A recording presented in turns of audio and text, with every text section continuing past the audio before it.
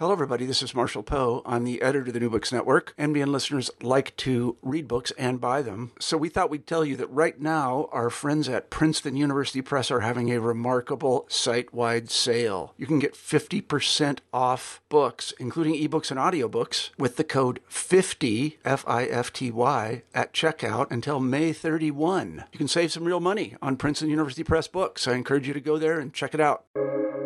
Welcome to the New Books Network.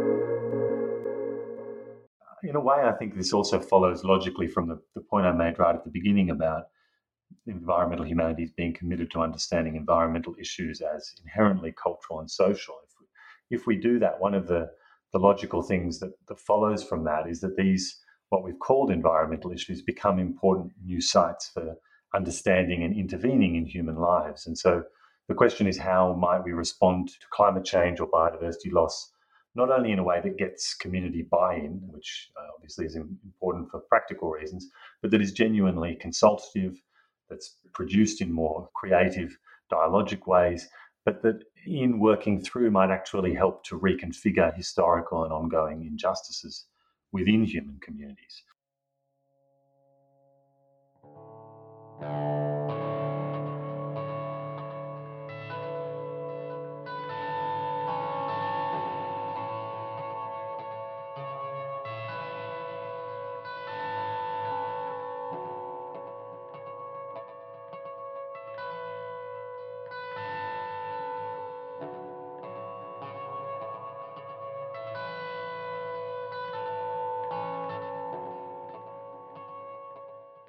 Hello, everyone, and welcome back to the New Books in Animal Studies special series on the New Books Network. My name is Mark Malloy, and I'm the reviews editor at Make a Literary Magazine. The focus of my contribution to this Animal Studies special series will be animal rights. I'm talking today with Professor Tom Van Doren. Tom Van Doren is Associate Professor and Australian Research Council Future Fellow in the Department of Gender and Culture Studies and the Sydney Environment Institute at the University of Sydney, and a professor at the Oslo School of Environmental Humanities, University of Oslo.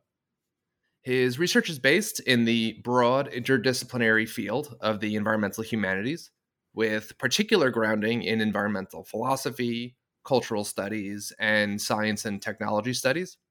His research and writing focuses on some of the many philosophical, ethical, cultural, and political issues that arise in the context of species extinctions and human entanglements with threatened species and places.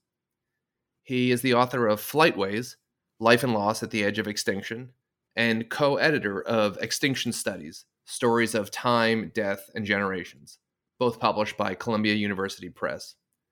With Deborah Bird Rose and Elizabeth Delaufrey, he was the founding co-editor of the journal Environmental Humanities. Professor Van Doren's most recent book, and the book under discussion today, is 2019's The Wake of Crows, Living and Dying in Shared Worlds, published by Columbia University Press. The Wake of Crows is an exploration of the entangled lives of humans and crows. Focusing on 5 key sites, Tom Van Doren asks how we might live well with crows in a changing world. He explores contemporary possibilities for shared life emerging in the context of ongoing processes of globalization, colonization, urbanization, and climate change. Moving among these diverse contexts, this book tells stories of extermination and extinction alongside fragile efforts to better understand and make room for other species. Grounded in the careful work of paying attention to particular crows and their people, The Wake of Crows is an effort to imagine and put into practice a multi-species ethics. In doing so, Van Doren explores some of the possibilities that still exist for living and dying well on this damaged planet. Welcome, Professor Van Doren, and thank you for joining us today. Yeah, thanks. As a way to begin, I was wondering if you could begin by telling us a bit about yourself, both your training and the focus of your work. Thanks very much, Mark, for having me. It's great to have a chance to talk about the book. So my research is situated in the interdisciplinary environmental humanities. So these days I call myself a field philosopher and storyteller. And my work really focuses on extinction and conservation and what extinction means, why it matters, as well as how we might imagine and enact better possibilities for conservation and coexistence in multi-species communities. So I guess at the heart of all of that is questions of ethics and politics that I'm thinking about in this Crow book as possibilities of worlding well, of making worlds with crows in productive, creative, flourishing ways. So my background is in philosophy originally, and I pretty early on, I guess, moved into engaging quite heavily with feminist STS, with cultural studies, anthropology, human geography. So very interdisciplinary. I did my PhD at the Australian National University in the early 2000s in what was then the Ecological Humanities group. And so I guess I was really inspired by a lot of the non-philosophers as well that were part of that group, drawn to thinking about narrative writing, about writing in accessible and engaging ways, especially by the historians, drawn to doing fieldwork by the anthropologists and others. And so I guess from the beginning of my career, I've been trying to ask philosophical questions in a way that's grounded in the particular in field methods and expressed in a really accessible, engaging narrative style. Your name is associated with an academic field called extinction studies, as you mentioned. I personally wasn't familiar with that field when I read your book, and I have to say, your book was not what I was expecting. I was expecting something written more in the language of conservation biology, say, and your text is not that. Your book emerges, as you said, out of the academic humanities. It is written at least partially in the language of critical theory and informed by that perspective. Not exclusively, it's most certainly very much informed by the scientific literature as well. But there's a great deal of emphasis on uncertainty, perspectivism, situatedness, ambiguity, etc. Could you talk to us generally about the discipline of environmental humanities and what distinguishes your approach from that of, say, a conservation biology text? Yeah, great. Well, the environmental humanities is really an emerging field over the last 20 years or so. I mean, obviously, in many ways, it has deeper roots, but it's something that people have been talking about and actively trying to bring together for about 20 years. And so at the heart of that field, I guess, is this question of what the humanities can contribute to better understanding and responding to our contemporary environmental challenges. So a big part of the answer to the question that the field, I think, offers is that of breaking down the notion of an environmental challenge as something that is somehow separable from social, cultural, political systems. So it's an engagement with these environmental questions that is from the outset attentive to their social and cultural dimensions, to their complexity. And there are all sorts of implications that flow from that relatively obvious, I guess, statement, questions about agency and responsibility and expertise that need to be rethought when we break down this distinction between nature and culture, between environmental and cultural challenges. So environmental humanities, even after editing a journal in the field for many years, I feel unqualified to say exactly what it is. I think it's a field that's taking form in many different ways in different parts of the world. It's in some places really an umbrella for dialogue between people in philosophy and literature and history. In other places, and I think Australia is a key example of this, environmental humanities has been from the outset a much more explicitly interdisciplinary field, an effort to develop new kinds of methods and approaches for coming at environmental challenges that draw on a host of different disciplinary approaches. So yeah, The Wake of Crows is this kind of interdisciplinary environmental humanities book. It really is about exploring how humans and non-humans are tangled up and at stake in one another. So at the broadest level, I guess the book is an exploration of crow life in our present time, an effort to think about crows and what it means to live well with them in the context of extinction, of urbanization, colonization, globalization. And so crows are obviously a really charismatic bird that many of us are familiar with, and whether we like them or not, find them all over the place in forests, on farms, in cities, but also in tropical environments, deserts and subarctic regions. So they're everywhere, and they're often thought about as a group of species that have done really well out of this, what is often thought about as a human-dominated, human-transformed landscape. And that's certainly true of many corvids, but it's not true of others. There are a bunch of critically endangered crows that also feature in the book. So really what I was trying to do in this book is bring together some of those diverse crow stories, some of the critically endangered and the others that are thought about often as overabundant pests, some that are actively conserved and others that are actively targeted for eradication, to think about what these diverse crow stories offer us for thinking through our contemporary moment. And I do that in 5 different sites around the world. And in that way, try to draw out these questions of ethics about what it means to live well with others on a changing planet. So to get us started on the book is exclusively focused on crows. And your previous book, Flightways, Life and Loss at the Edge of Extinction, was exclusively focused on birds as well. Why birds? And in this case, why crows specifically? Yeah, that's a great question. And I think the answer, sadly, is sort of more accidental than anything else. I started out working on plants actually in my PhD, but very quickly when I finished that work and started moving to thinking about extinction, the first species that I worked on was the Indian vultures. And so in doing that, I'm not a biologist by training, although I dropped out of biology a couple of times as an undergraduate. I went and learned a whole lot of avian biology just to start thinking about the vultures in India seriously, which is one of the chapters in Flightways. And it basically took me a really long time to learn the biology that I wanted to learn to be able to think with ornithologists about the vultures. And so the book that I had planned, which was going to look at trees and fungi and mammals and birds and all sorts of things, the book that I planned instead of Flightways became a book all about birds, basically because I felt I didn't have the time or the energy to go and learn about all of these diverse kingdoms of life. So I sort of fell into birds, and that doesn't mean I have always loved birds, and birds I think are fascinating to think with, and there's some of the animals that most of us encounter on a day-to-day basis. So it's sort of one of those more accidental things than anything else. But over the years, I guess, as I've learned more and more about them, as I've been working on birds mostly for the last 12 years, I've come to appreciate more and more about them. And I guess to get deeper and deeper into the ornithology communities, but also into fascination with avian ways of life.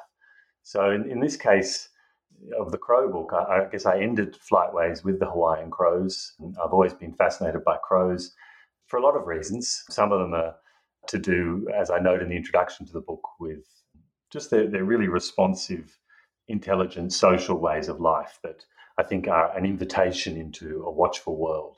I think if we take crows seriously, as I say, it's really hard to maintain the kind of illusion of nature sitting quietly in the background. So that's part of the reason I got drawn to crows. But I guess for me, the philosophical value of focusing in on corvids in the way that I do in the wake of crows is that it gave me an opportunity to really slow down with this genus, to rather than moving from between a bunch of different birds that have, in many ways, very different ways of life, very different social and emotional and cognitive competencies. The corvids are a fascinating group of birds that share a lot of those cognitive skills across all of the diverse landscapes that they live in. And so by just focusing the book on them, I was able to I think, ask deeper questions about what it really means to live well with these particular birds, to draw out those ethological, behavioural dimensions of their way of life, and to really puzzle with them about what it is that crows are after, what kinds of worlds crows are trying to craft, and how we might do ethics, not just of crows or about crows, but ethics with crows. The reader of your book definitely gets a sense of the intelligence and the adaptability and just the all-around character of these birds. And I do think it makes sense in this book to stick with corvids, since the various corvid species share a decent amount in common. And so by sticking with corvids, what this allows is for you to look at similar birds across a diverse range of locations and situations and see how similar birds are responding to diverse environments and diverse challenges. Yeah, exactly. Yep. Thanks, Mark. Very well put. But mostly they're just intelligent and interesting, and you don't really need any more reason than that. No, that's true. I think it would be helpful now to give the listener a sense of the structure of your book, which will also give them a sense of your approach to the subject matter. The form your book takes encodes a lot of what you're trying to do in it. The book is comprised of 5 substantive chapters and 5 short vignettes. The vignettes draw from research in behavioral biology to shed light on various aspects of crow behavior and intelligence, but the real substance of your book is in the long chapters. Each long chapter takes place, as you noted, in a specific location: Brisbane, Australia; the Big Island, Hawaii; Rotterdam, the Netherlands; the Mojave Desert, the United States; and Rota, the Mariana Islands. In each case, we encounter crows and conflict among humans as to how to respond to the crows. And to me, your book is really more about this, the human politics around questions of how to deal with animals and endangered species. Could you talk to us briefly about the structure of your book? Why you took the approach you did of setting each chapter in a specific location, and what light that might shed on your general approach to crows and extinction studies? Yeah, sure. So I guess at the heart of the book is this effort to think with the particular. So, and that ties back to a lot of what we've already been speaking about, but doing a kind of field philosophy. So, not asking questions about living with crows in the abstract that are supposed to apply to all crows in all places, but really drawing out what the challenges and possibilities are for living with these crows in this place. So I don't know that the term case study is a particularly helpful one. I think it has too much of a sense of applying insights in interchangeable sites. And that's not really what I'm trying to do. Instead, I think about each of these 5 main sites in the book as worldings or storyings. So they're sites of emergent theorization through thick description. So they're particular places, obviously, that you've mentioned, but they're places that are still in process, where things are still being worked out for the most part. And so I understand my interventions as an effort to tell stories about these places that might in some way, even if in a very small way, play a part in shaping what becomes in these places. So yeah, each of the particular human crow encounters absolutely matters for the book. It's not they can't be interchanged, I guess, with other kinds of places, but the particular approach to ethics that I'm developing and advocating for in each site emerges out of the complexity of shared lives there. In part, I guess I selected these different sites to give a sense of the diversity of challenges and opportunities. Some of them are critically endangered crows, some of them are considered to be overabundant crows that are being targeted. I also selected the different sites in an effort to take up particular philosophical questions, ethical questions. So each chapter has a keyword, and I guess that's a particularly important part of the structure of the book as well. So the 5 keywords for the book are community, inheritance, hospitality, recognition, and hope. And so in part, I chose these particular sites because I thought that they would be helpful for thinking through these particular terms. And in part, I chose the terms because they were helpful for thinking through these particular sites. So it was a kind of dialogical approach. But each of those 5 keywords is one that has a literature in biology, but also a literature in the humanities. And so my effort to do ethics in the book is to try and draw those biological and philosophical humanities literatures into conversation, and to do that in a particular site through field research and interviews. And in that way to really explore what light those concepts might shed on living well together, how a concept like hospitality might be stretched or redone when we bring together the literature on genetic inheritance with that of questions around cultural inheritance and tradition and community. And so bringing those into dialogue to think about multi-species communities, what that might enable. So I guess one of the key aspects of that, of thinking with these keywords, is an effort to ask, as I mentioned a moment ago, how might crows themselves do ethics? How do crows maybe hope or practice recognition or enact community in their own particular kinds of ways? And are those meaningful questions? And what might asking them allow us to see and do with others? So just to give an example, I guess in the Mariana Islands, the last chapter in the book focuses on that critically endangered island crow. And that was a case where some local Chamorro people told me about crows caching away almonds, so hiding almonds and coming back for them later. And that led me on to thinking and visiting actually some behavioural laboratories in Cambridge, where they were actually thinking with other corvids about this caching behaviour and thinking about what it reveals about how these birds make sense of the future.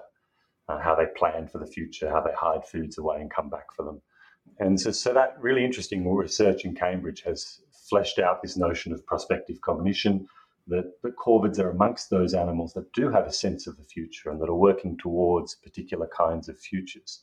And so taking that insight back to the Mariana Islands, that enabled me to think about hope in really different kinds of ways in the islands. So it's not just about human hopes at work in the islands, hopes for better livelihood and sovereignty and a whole lot of other things, but also about the way that crows themselves might be working towards particular futures in a way that we might think about as hopeful. So really engaging with that ethological literature through those keywords is, I guess, a key aspect of what I think is interesting about the book, what excited me about writing the book anyway. I think it was in the context of your writing on the provisioning behavior in the Rota Mariana Islands chapter that you ruminate on whether or not it's possible that these birds are aware of the fact that their populations are in decline, and if it's possible that they have some sense of the existential danger of their situation. You write, quote, "Might they notice and even mourn their own dwindling numbers, the deaths of their kin, the scarcity of a favorite food tree," end quote. It's a really moving passage in your book. I know that it's just speculation, but the very possibility that that could be real is moving and should motivate people to think seriously on this matter and what effect our behavior is having on sentient beings capable of love and sorrow and fear. So I found that just one of many powerful moments in your book. I was wondering next if you could talk us through a couple of the sites that your book focuses on. They're all fascinating, and we could cover any of them. But in trying to winnow the list down to two that were sort of representative and hit on important themes, I thought we could focus on the Hawaii and Rotterdam chapters. To begin with Hawaii, could you describe for us the situation that the crows and forests find themselves in there? The background of colonization, the cow forest reserve proposal, and the varying responses to it. To the degree possible, could you walk us through the general narrative of the chapter? You don't have to get into all the specifics. Obviously, that would be impossible, but I would love it if you could give the listener a sense of your general approach to the subject matter. Yeah, great. This is one of the chapters, as I said, that sort of drew me into thinking about crows, or one of the examples, the Hawaiian crow, or the alala, as it's called in Hawaiian. It's a critically endangered crow. There were only a handful of birds left in the early 2000s, and they were all brought into captivity. And so I've written about these birds before in a bunch of different places, and in this chapter, I really wanted to focus on their release, which was just starting to happen as I was finishing writing the chapter, and a lot of the work I did was really in the lead up, looking at the planning and the controversies over the planned release. And so, yeah, as you mentioned, the Ka'u Forest Reserve on the Big Island was at the time and the key site that people were talking about as a release site. And it's still one of the really important long-term plans. It's a big area, the biggest area that they might be able to be released into on the Big Island. But doing that would require a big area of that forest reserve to be fenced, and for the pigs, especially within that area, to be killed. And that's really about restoring the forest that has become so degraded over the years by a whole range of different factors. But one of them is certainly the pigs and other ungulates who graze down the forest. So conservationists have wanted to do that, and there's been a lot of opposition, mostly from pig hunters, about basically removing a large area of land that they would no longer be able to hunt in.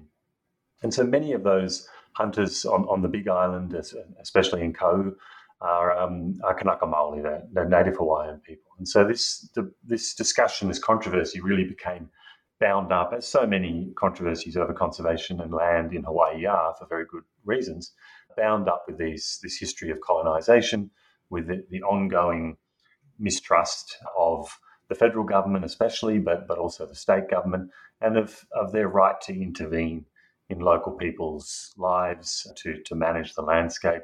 And in this case, their right to interrupt what is understood by many as a traditional cultural practice of pig hunting.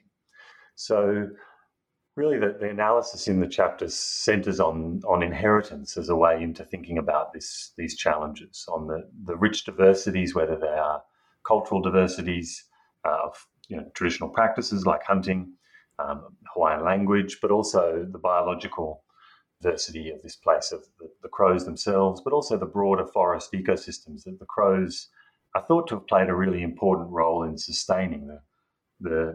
So many birds have already been lost in Hawaii, and the alala is the largest remaining fruit and seed-eating bird, and so it's thought to play an important role in propagating endangered plant species. So keeping the alala in the forest, or getting them back into the forest, is thought to be really important for the whole ecosystem on some level as well. So there are a whole lot of these cultural and biological diversities at stake in this debate. And so coming at it through the lens of inheritance really, I think, opens up this question of what do we hold on to and what do we allow to slip away? And how do we take up those challenges in the context of ongoing extinction and also colonization? And so what does conservation as a multifaceted, always compromised work of inheritance look like? So I think that the chapter is, in a way, it's a nice example of the kind of field philosophy approach that's at the heart of a lot of my work. It's thinking with others as philosophers, people who I'm engaging with in the field, also thinking with crows and other non-humans, and taking their ideas seriously, trying to draw them into conceptual dialogue with philosophy and with other kinds of insights. So in the case of the Hawaiian crow, the alala, the Hanakialani Springer, who's a kupuna or elder, was for me really, well, she is integral to the chapter and the story that I'm trying to tell there. And in particular, this notion of herself as a citizen of the land, which is how she thinks through these questions of how to live with the competing demands of a complex history and present of colonization and biodiversity loss, and how she imagines doing that kind of inheritance work well. So yeah, that's really what I'm up to in that chapter, and it's drawing together a bunch of different conceptual literatures from biology and the humanities around inheritance, but also drawing them into dialogue in this particular place. It engages with the human side of these questions in a way that I think some of the more purely ecological texts do not. And you need that other engagement as well, because these things take place in the vicinity of humans. And it is the humans who have all the power in these situations. And so if you don't factor in the human response into your intervention, you run into problems. For example, one of the many things your book brings up is the question of, in Hawaii, when these birds are released, the response of local landholders. You write, quote, "The birds' movements through the forest become suspect as hunters and landholders fear that each time alala is the Hawaiian crow, that each time alala move beyond the fenced area, especially if they are nesting, the fence will expand with them. And so the alala is imagined as a Trojan horse whose conservation facilitates further loss of land and rights. For some, they are not a biological inheritance to be valued and cherished, but a symbol and a powerful material enabler of a broader colonizing process, a broader fracturing of Kanaka. Kanaka means Native Hawaiian, a broader fracturing of Kanaka inheritances," end quote. And so there are questions that arise on the ground at the site of these interventions as the experiments unfold that may not dawn on people who are thinking more abstractly in purely ecological terms. And I think that your book does a really wonderful job of making that vivid and illustrating how these things unfold, how these complexifying factors enter in real time in the vicinity of humans. Yeah, great. I mean, I think that is the real takeaway that I've had from doing this kind of field work, from becoming a philosopher who does field work, is that so many of the questions that we want to ask in the abstract often are so much better asked, or so much more complexly asked, in a way that really takes back those histories, those competing ideas and understandings and values seriously, and in their diversity, not in some kind of abstract way that is captured through a survey, maybe. Next, let's move on to Rotterdam, the Netherlands. Can you describe for us the situation that the house crows there find themselves in, the human response to them, and the relevance of the nearby port of Rotterdam? As with the last question, could you try to walk us through the general narrative of the chapter so the reader can see your specific approach? Yeah, so this chapter is about a handful of house crows living in the little town of Hoek van Holland in the Netherlands, who arrived in the mid 1990s. And most people thought when they arrived that they wouldn't survive the winters. They're not a crow that's normally found in these kinds of cold climates. But they slowly bred up over about the next 20 years to become about 40 birds. And it's thought that they probably stowed away on a container ship, and that's how they made their way to Europe, into the port of Rotterdam, which is just across the water from Hoek van Holland.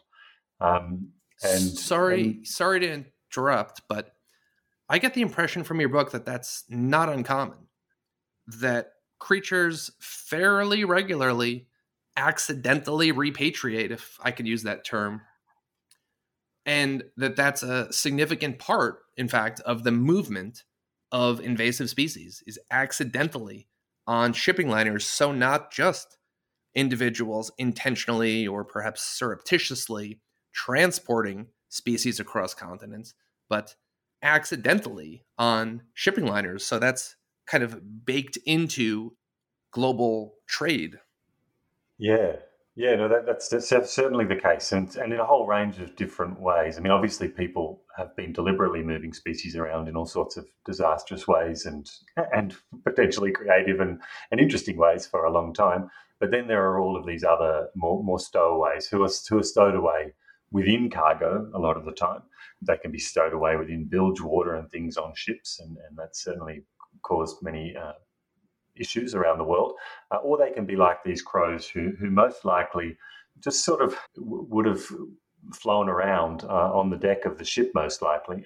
These are big ships, and would have spent however many weeks or months riding around. And there's some suggestion, and I can't recall now if I go into this in the book, but there has been some suggestion that the birds might actually, crows in particular, might be fed, especially by some seafaring folks, especially from India, who see them as an emissary, a go-between with the dead, and so they are a respected bird. And so the fact that they might be being provisioned with a bit of food by some of the staff on these ships might enable them to travel around a bit more frequently with ships. But however it happened, they came, we think, to Europe, to the port of Rotterdam, which is Europe's largest port, on container ships. So it wasn't a deliberate introduction, and yet here they are. And so the chapter is really an effort to think about the decision and the subsequent efforts to eradicate these birds, which the Dutch government became worried that they might spread out across Europe potentially.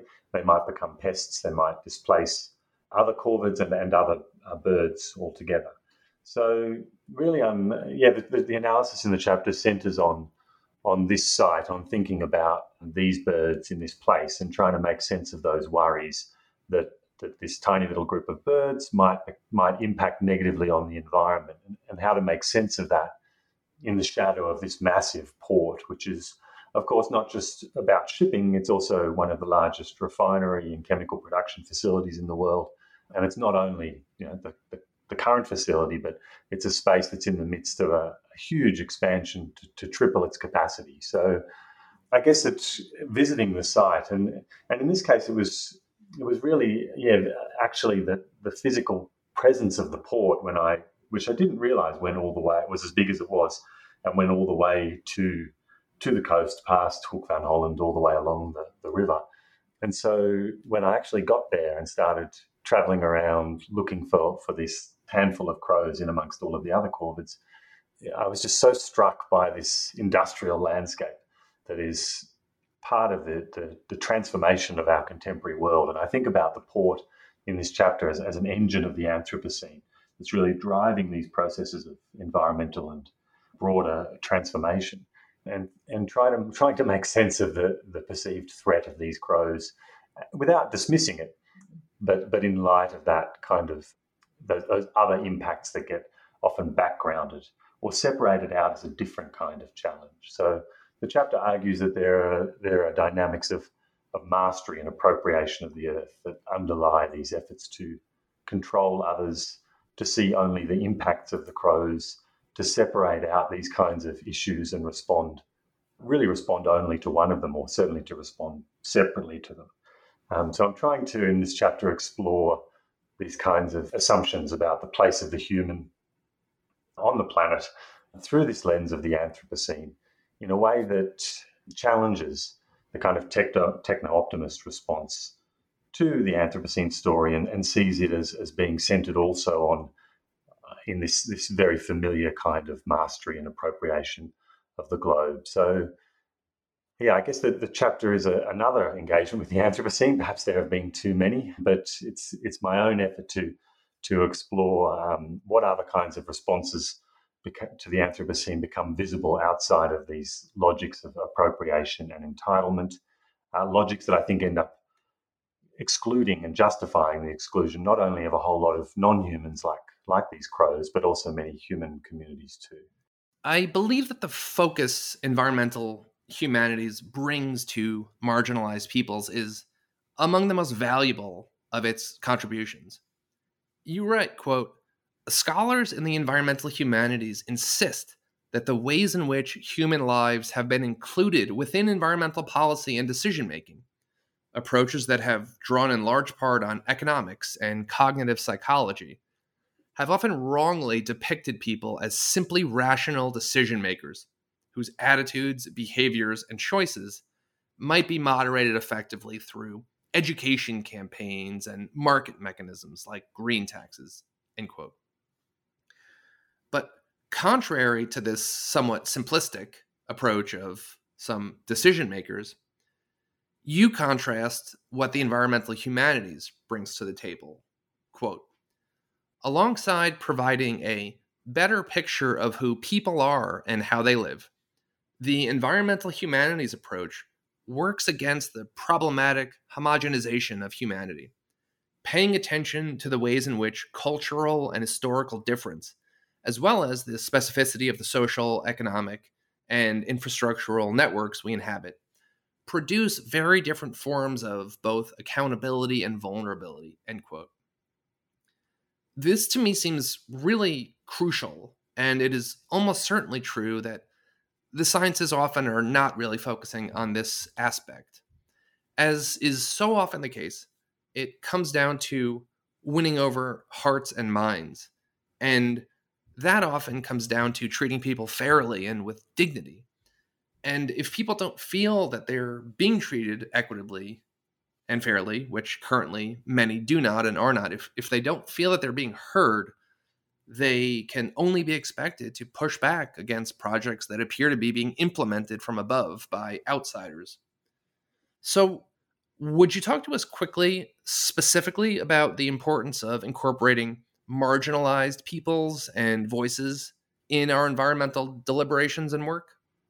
Yeah, thanks for raising that. I think you're right. That's one of the things that the environmental humanities is really trying to do, and as are a bunch of other disciplines, I think, but that aren't always done very well in the more boots on the ground conservation practice world.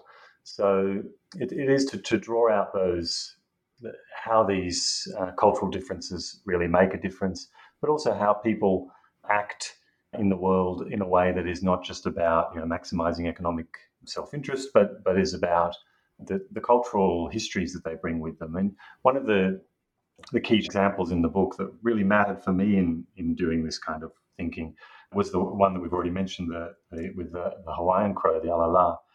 I guess in a way, I think I didn't do this as well as I could have in Flightways, and the chapter in if I compare in my mind the chapter about the alala in Flightways and the chapter about the same bird in The Wake of Crows, they're very different chapters, and I think that is partly the result of me coming to. I mean, I think I had always appreciated the importance of these kinds of differences, but I hadn't been very good at grappling with them, and that's certainly something I'm still learning about. But I think the chapter on the alala in this book is really trying to grapple with this, I guess, an idea that was summed up most succinctly for me by one of the conservationists I talked to, who explained to me that to be in support of the Kau Forest Reserve plan, the plan to release the alala and fence the area, was to be for the overthrow of the Hawaiian monarchy and the subsequent colonization of Hawaii. That is how the Kau Forest Reserve plan was being received by people in the local community, that it was that divisive, but also that it was that directly tied to this history of colonization. And I think that probably to anyone who's worked in Hawaii on environmental issues, that's a very obvious statement. And now that I've spent many more years working in Hawaii, I appreciate the obviousness of it. But at the time, being new to working in Hawaii, that really struck me that these things really couldn't be separated out at all, and that we really needed to grapple with that history and that ongoing reality of colonization in Hawaii to understand something like this conservation plan for the alala. That the people obviously come to these things with their own histories, their own inheritances. They bring those with them. They're also impacted so differently by not just the extinction, the loss of a species that might be, a kinship significant for their interspecies kinships, might be significant for their livelihoods, but they're also impacted on very differently by conservation efforts that might impact on livelihood or on traditional cultural practices. So really trying to tease out how these processes of extinction and colonization matter differently for local communities, how they're differently implicated, differently responsible, and what those kinds of thicker engagements with these stories might open up. That, I think, is really important work. And I think it's work the conservation community is being forced in some ways to get better at, but there's a lot of catching up to do. So in a way, I think this also follows logically from the point I made right at the beginning about environmental humanities being committed to understanding environmental issues as inherently cultural and social. If we do that, one of the logical things that follows from that is that these, what we've called environmental issues, become important new sites for understanding and intervening in human lives. And so the question is, how might we respond to climate change or biodiversity loss, not only in a way that gets community buy-in, which obviously is important for practical reasons, but that is genuinely consultative, that's produced in more sort of creative, dialogic ways, but that in working through might actually help to reconfigure historical and ongoing injustices within human communities. So by understanding these things as thoroughly tangled up with one another, they not only become more complex, they also become more interesting and powerful sites for intervening into what's possible. The situation on the ground is always going to be complex, but it's important that someone engages with that complexity. And I do think that often scientists are asking different questions, important questions that you yourself engage with in this book, but separate from engaging with the nuance and complexity of the specifics of each locality or individual habit or local human community. Humans are too powerful with too much destructive potential to be ignored in any animal intervention. The human component is simply a reality that has to be dealt with on the ground where these interventions are being staged, separately from broader ecological concerns. And I think it's important work that you're doing and that the environmental humanities are doing, and your book makes a good case of that. And I think conservationists would benefit from listening. I thought that we could end with you walking us through your vision of a multi-species ethics. You write, quote, "A multi-species ethics is one that takes seriously the fact that all life, including human life, occurs within fundamental and constitutive relationships with other kinds of beings, living and not. Paying attention to a multiplicity of worlds means recognizing that non-humans are not simply resources to be conserved or abandoned, inherited or cast aside on the basis of whether current generations of humans happen to want them around. Their own ongoing dramas, as well as those of the many other forms of life that have already made and might yet still make worlds with them, demand our respect and gratitude," end quote. Could you talk a bit more about this? What would a multi-species ethics look like? And perhaps, what steps do you think we could take to move in that direction? Yeah, great. It's really nice to come to this question at the end. I'm often asked this as the first question, and in a way, I think that this really is the key goal of the book is trying to develop or think through the possibilities, some of the possibilities for a multi-species ethics. But coming to it at the end like this, I think we've already laid out a lot of the foundation in a way that will hopefully make the concept make a bit more sense, because I think there's a fair bit going on in doing multi-species ethics. And on one level, it might be summed up simply as what does ethics look like if we take seriously the fundamentally multi-species character of the world, as you just mentioned. But what does it actually look like to take seriously the multi-species character of the world? What does that involve? And I think that's a big, difficult question. And so some of what we've covered already, I think, touches on that. So I'll try and just pull some of those threads together. I guess I'd also say it's very different to a lot of other approaches to ethics that float around in this area. And I'm more and more aware as I go on that having been trained as a philosopher originally, I keep coming back to thinking about my work in relationship with philosophy. But actually, most of the people I'm speaking to are not philosophers, and so this framing perhaps doesn't make as much sense to them. But there is a tendency, at least in a lot of more philosophical approaches to ethics, to separate out a lot of these questions. So we get animal ethics, we get environmental ethics, we get a whole host of different approaches to thinking about into human ethics. But very rarely do we get those kinds of things, those three, if you like, different approaches, not to mention plant ethics and things, pulled together to ask how do we actually adjudicate, not that our role is to adjudicate, but how do we think well within a set of nested and competing obligations. If we take seriously the fact that we might have, and I think we do have, obligations to treat other animals well, to hold on to species if we can, to acknowledge histories of colonization and to be mindful of people's livelihoods. And if we take all of those things seriously, and they're often in conflict with one another, what does ethics actually look like? And some people are now thinking about this, some of my colleagues at the University of Sydney and in other places, as questions of multi-species justice. I think about them as multi-species ethics, But I think it's largely the same kind of effort to grapple with those competing, if you like, often competing, some not always, agendas. And so the approach that I develop in this book is one that is inspired by work that's really foregrounded the violence of one-size-fits-all abstract ethical systems, and so is about, as we've talked about, is about a kind of emergent ethics that tries to respond to the thick particularity of the situation. So what does it look like to live and die well with these crows in this place and time, and with all of the others, the human and non-human others that are implicated in that question? And this is where I think the term multi-species really matters for me. And it's maybe one of the aspects of that term that isn't, I think, drawn out often enough. But for me, the multi really matters here. And for the multi and multi-species is about taking seriously the multiplicity of the world, of diverse ways of being, whether they're human or non-human, and attending to them and figuring out how to live well with them. And so there's a kind of ethos for me that's in this multi-species ethics that is about multiplicity.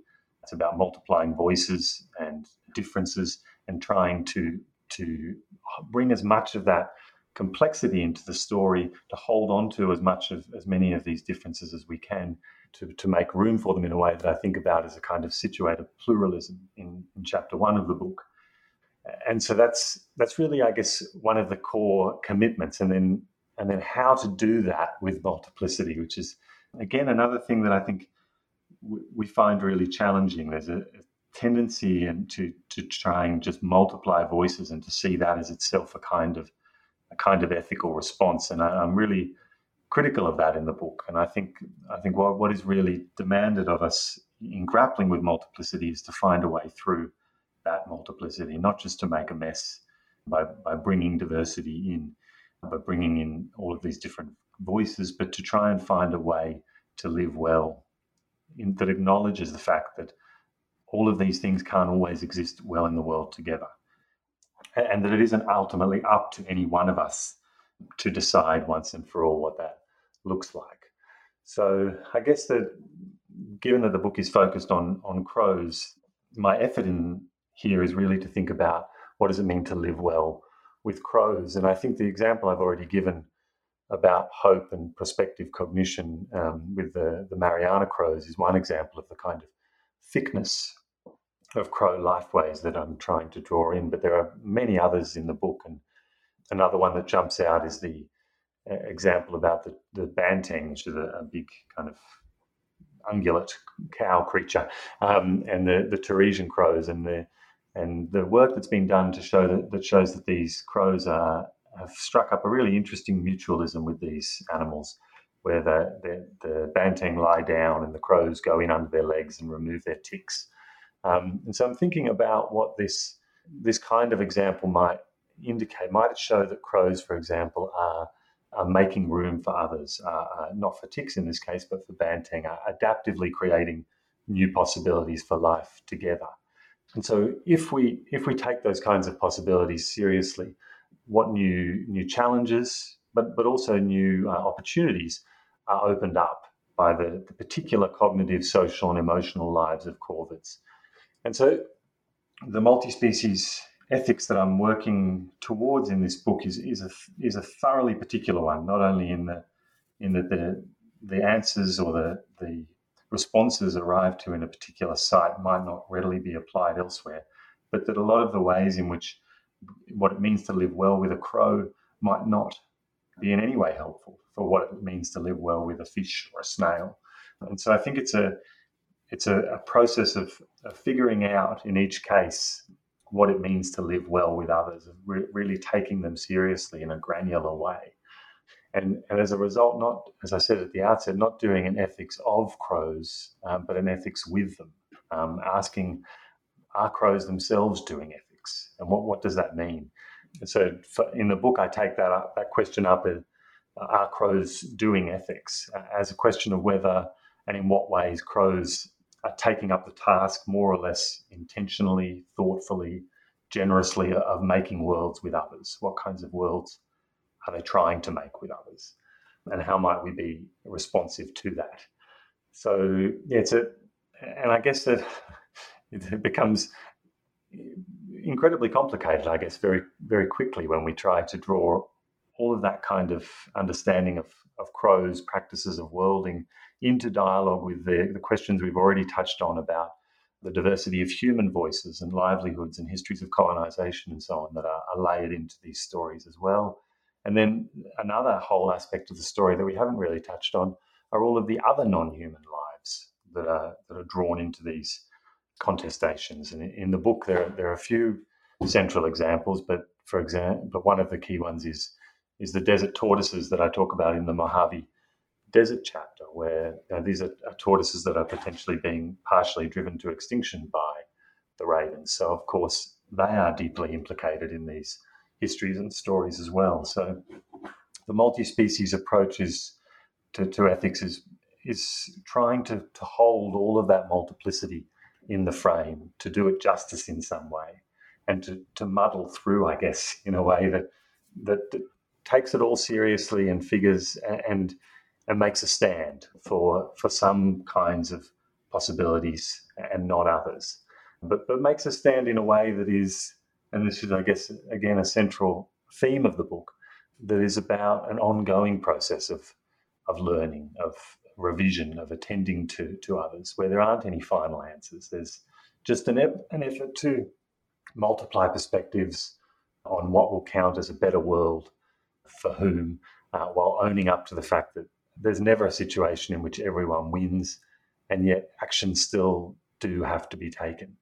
So it's a kind of humble, engaged, ongoing, empirically rich, open-ended ethical process, and it's one that is, for all of those reasons, in my work at least, intimately tied to this practice of storytelling, of muddling through all of that complexity in a way that tries to do it justice and arrive at some very imperfect propositions for how we might go on together. One quick point that I would just like to highlight. One can imagine more global problems, and I don't mean global crossing the entire Earth. Problems too big for an individual person to resolve. So, say, for example, that you have a city that's draining a lake. And so one can ask, what can the city do to stop the draining of this lake before it disappears and all the creatures in it die? That may be difficult for an individual to respond to or to deal with. But one can also imagine more local engagements on the individual level. And one of the things I think that your book does really beautifully is it shows that not only do crows perhaps have their own ethics, but they also potentially have their own forms of communication with humans. I mean that literally. Individual crows may be trying to communicate with individual humans. I'm thinking of one example. It's in your Brisbane chapter and concerns the fact that recently crows have begun constructing nests on human-made buildings and have begun swooping down at humans who come too close, targeting the humans who they perceive to be threatening during the nesting season.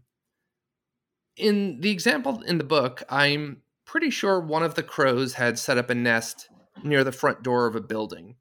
And the people that worked in that building, in response, began using the back door in respect that the crow had communicated to them that the front door was its space where it had a nest.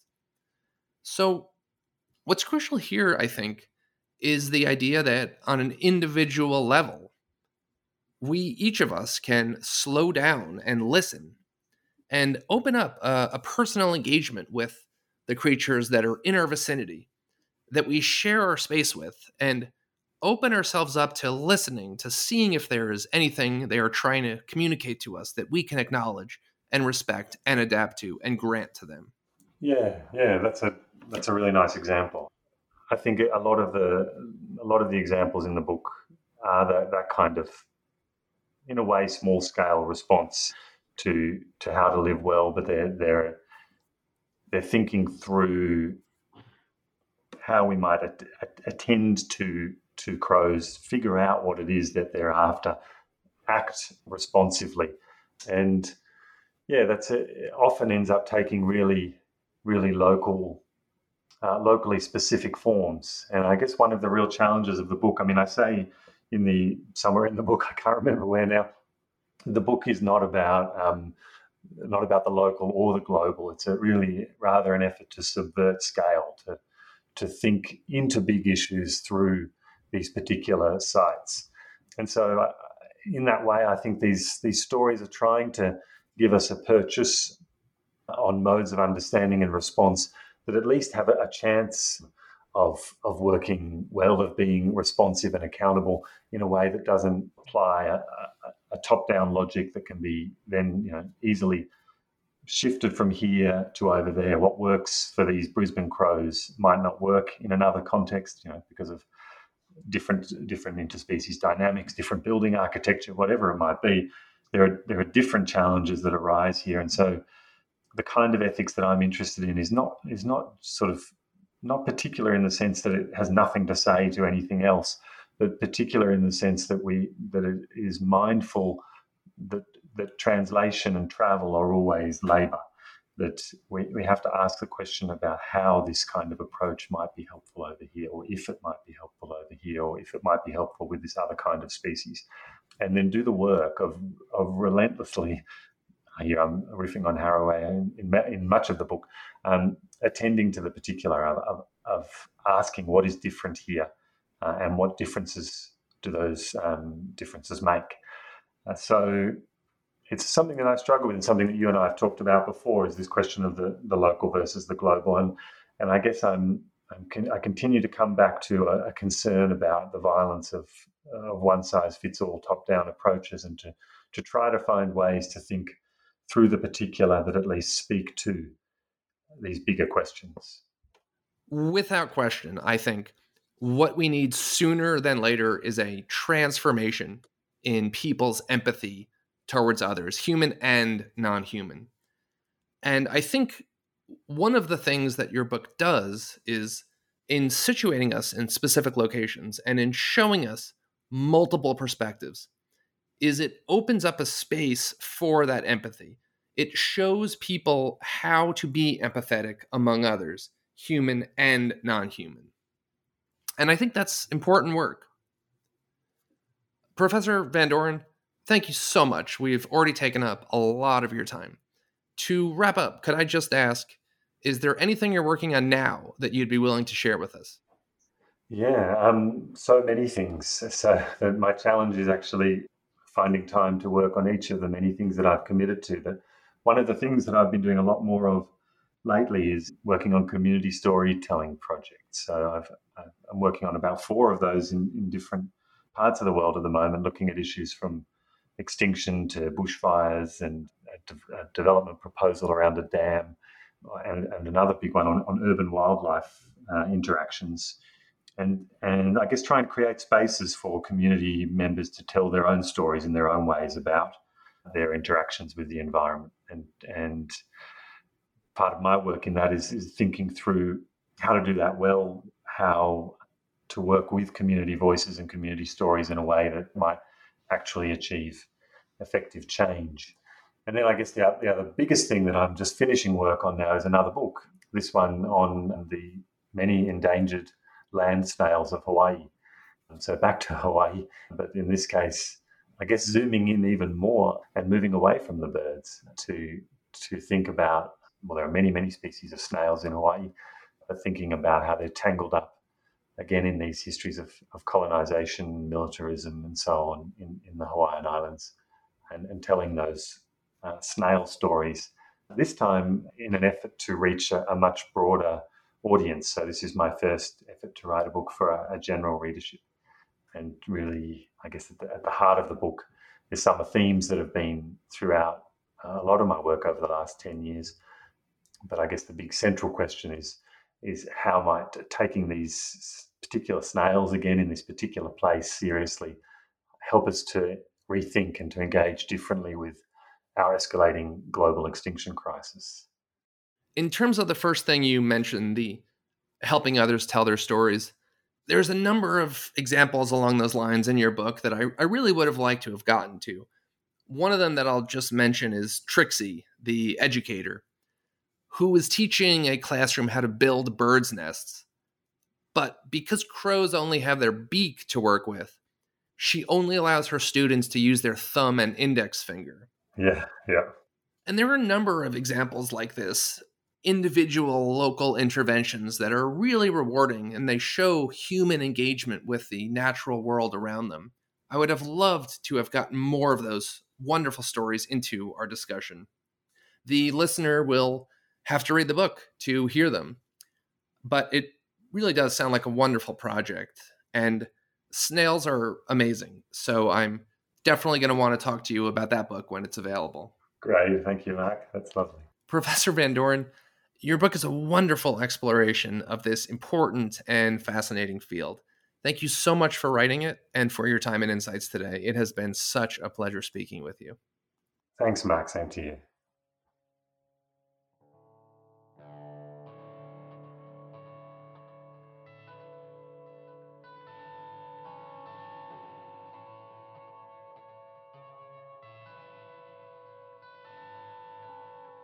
I hope you've enjoyed this conversation.